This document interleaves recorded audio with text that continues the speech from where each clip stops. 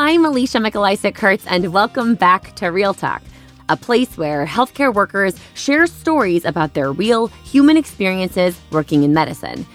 On today's episode, we'll hear a story from Dr. Hartwell Lin, an emergency doctor from California who told his story live at a Real Talk session last year. When we started Real Talk, it was because we share this belief that people's stories are an imperative part of any wellness program we design in healthcare. Why? Because understanding each other as people is key to truly understanding our teammates, to building that culture of wellness we must strive for if we're really going to fix the rates of burnout and compassion fatigue amongst people working in medicine. We all have very different backgrounds, stories about where we came from and what we've been through that shape the lens through which we see the world every day. Stories that create context for our experiences that are at least somewhat unique to each individual. The people you know, the mistakes you've made, places you've been, lessons you've learned, and of course, perhaps one of the most influential things, the imprint left on us by our parents or the people that raised us.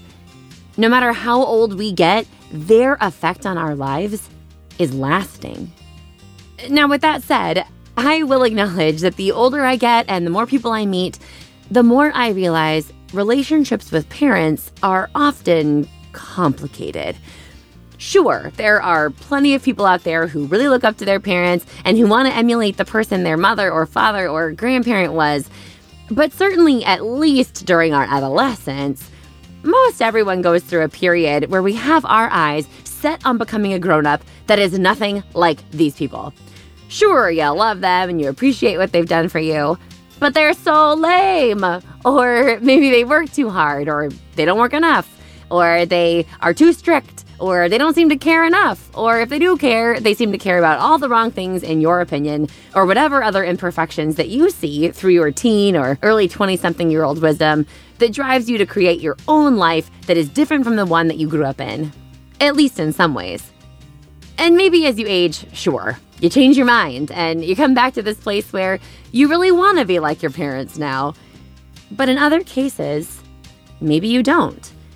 It all just really depends on what those things were about these elders of yours that you rejected. Were these feelings temporary and transient, melting away with your youth, or were they deep and lasting? Things that ultimately drove you further away. But in either case, whether we are actively trying to become like our parents or not, do we ever really shake the influence they had on us? This is Hartwell's story. So my parents immigrated to the U.S. to go to grad school. And after my dad got his PhD in structural engineering, he actually worked in a different job until he actually found his true calling, which was teaching. He actually taught at Cal State Fullerton down south for a few years. And so, he really grew up with very little means in Taiwan. And so he had this really voracious sort of work ethic. And so when we were growing up, that's sort of how we knew our dad. He was always at work. We didn't really get to see him a whole lot. When I was 12, we actually moved to Taiwan as a whole family so he could actually take on a teaching position at a university in Taiwan. And for me, that was a pretty interesting time. I had to go to public school there and had to learn how to use the abacus, which was kind of cool. And the reason why they had an abacus, why they taught the abacus in Taiwan back then was because this was really a developing country. And they just didn't have calculators back then. So they had to use the abacus. And that was largely the case unless you were the son of a college professor that had just immigrated to Taiwan. And so the way I learned how to use the abacus was to have the abacus on the table, have my calculator on my lap under the table. And really for the longest time, my classmates and teachers were just astounded how good I was at the abacus, despite actually only using it for a year. But anyways, after a couple of years, my mom actually moved us back to the States, and my dad stayed in Taiwan to continue his teaching position. And so, from my perspective, he was definitely sort of a workaholic. He had some things he liked to do outside of work, but work was largely sort of what he did. And then, I think as we're growing up in this sort of traditional, quintessential immigrant family, we were basically really encouraged. Actually, we were kind of told that we were going to go into medicine, and that was just the way it's going to be. And so my middle sister, Paige, she's actually a doctor of pharmacy now at Kaiser down in Southern California. And my youngest sister, Jeanette, she is an adult congenital cardiologist at UCLA. And so I think we were all sort of pushed towards medicine. For me, when I was in high school, I really wasn't leaning that direction. And so the reason why I got into medicine is because my parents kind of bribed me. And they said that if I started going down the medicine path, that they would buy me a car. And since I really, really wanted a car, I applied to a couple of sort of combined college medical programs in the country. And surprisingly, I got my car. So it's a 1989 Toyota 4Runner, had like a 5-speed manual, had a tape deck. I think most people here know what a tape deck is. Had like, a removable top, had a roll bar. I was like, it was cool. I was loving life.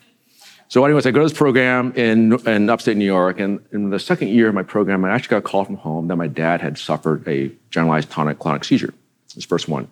And during the whole workup, it turns out he had an inoperable AVM. And so we spent the next few years really trying to get the seizures under control. He was maxed out on Dilantin, and that didn't work. And he tried Depakote, and that didn't work. There's this brand new medicine back then called Topamax, and that didn't work. And ultimately, he had just come to realization that he was going to have to live with this disorder. And it's actually really devastating. He was maxed out on Dilantin, which actually affected his cognition. So you can imagine the impact of that when you're a college professor. And the one thing he loved to do outside of work was drive. And he couldn't do that.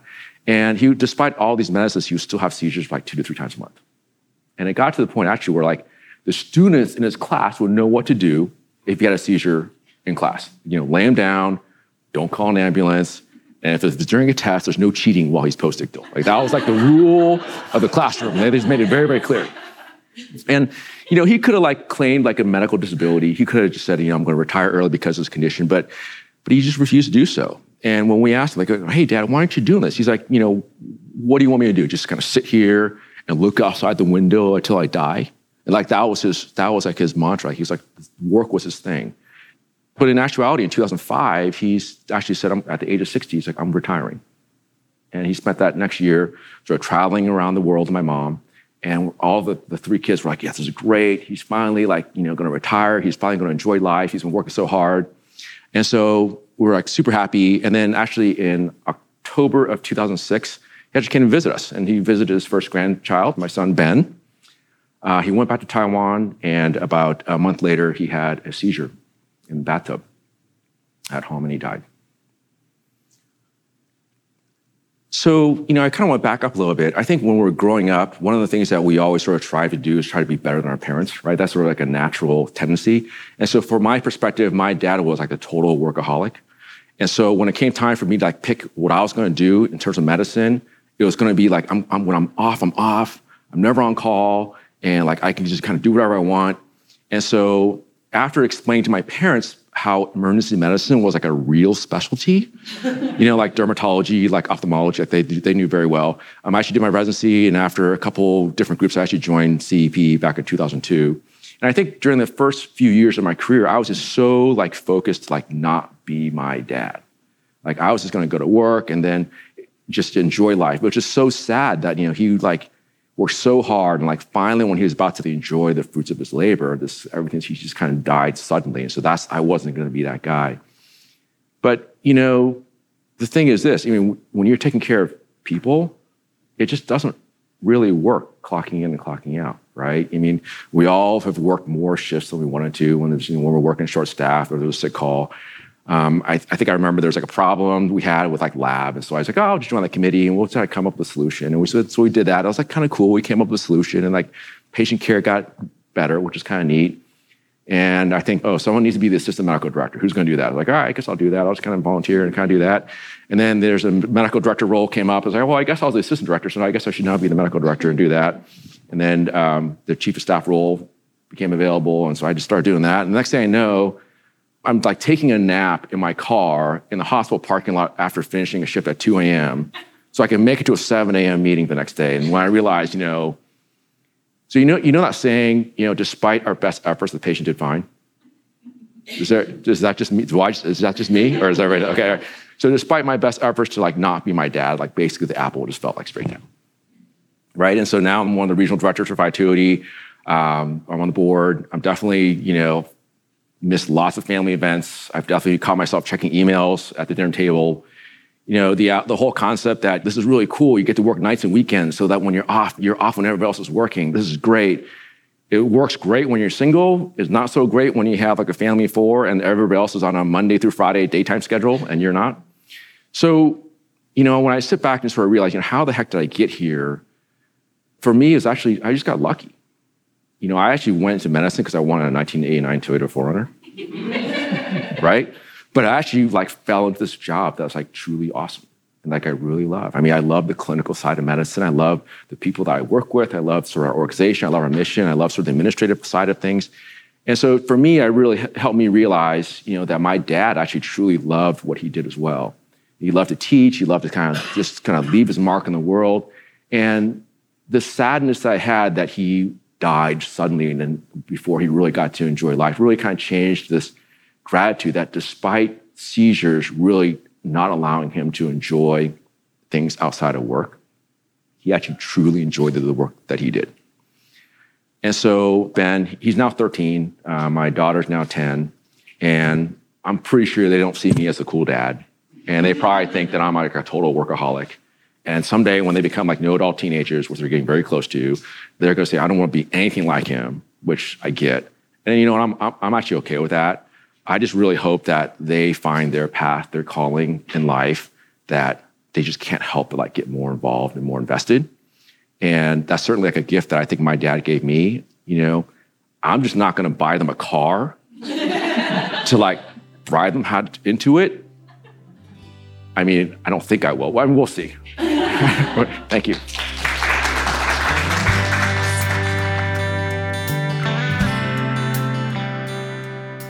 In his story, Hartwell reminds us of that saying, the apple doesn't fall far from the tree. And certainly in some ways, that's always true. There are looks and mannerisms, the sound of your voice, some of our views or beliefs or habits that are deeply instilled in us from childhood and that stay with us as adults in an unavoidable way, which keeps us linked to our families, whether we like it or not. And sometimes the things we thought were so bad about the people who raised us, like Hartwell's dad and how much he worked, that he never took vacations or relaxed enough, sometimes those things end up being exactly the things that we choose for ourselves too. In part because we didn't understand them when we were younger.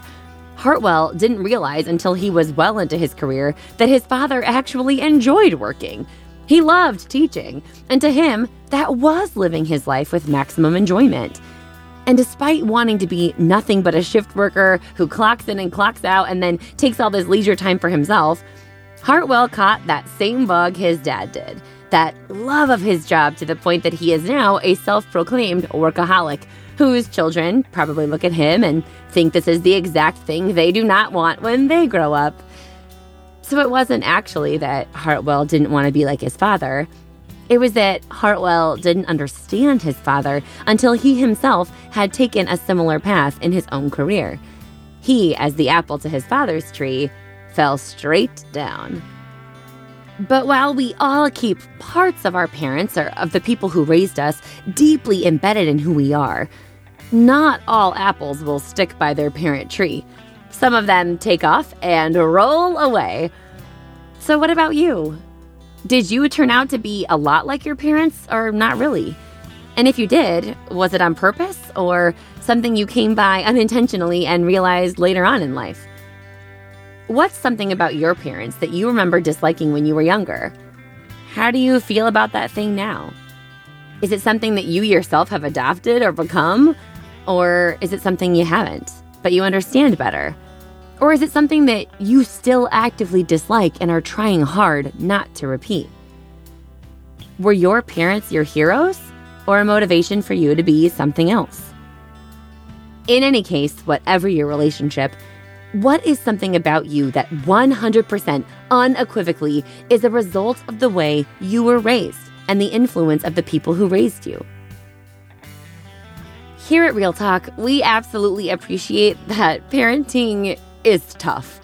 And we admire the way many of our friends and colleagues are doing their very best to raise the next generation of people in our world who will be better than our parents, better than us, and who will make the next century on Earth better than the last one.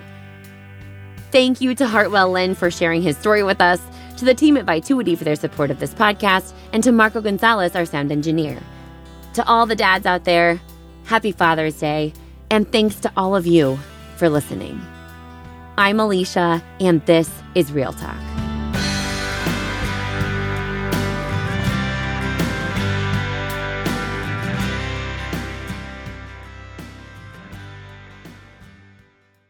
Want to connect with the Real Talk podcast or figure out how to bring Real Talk to your residency program?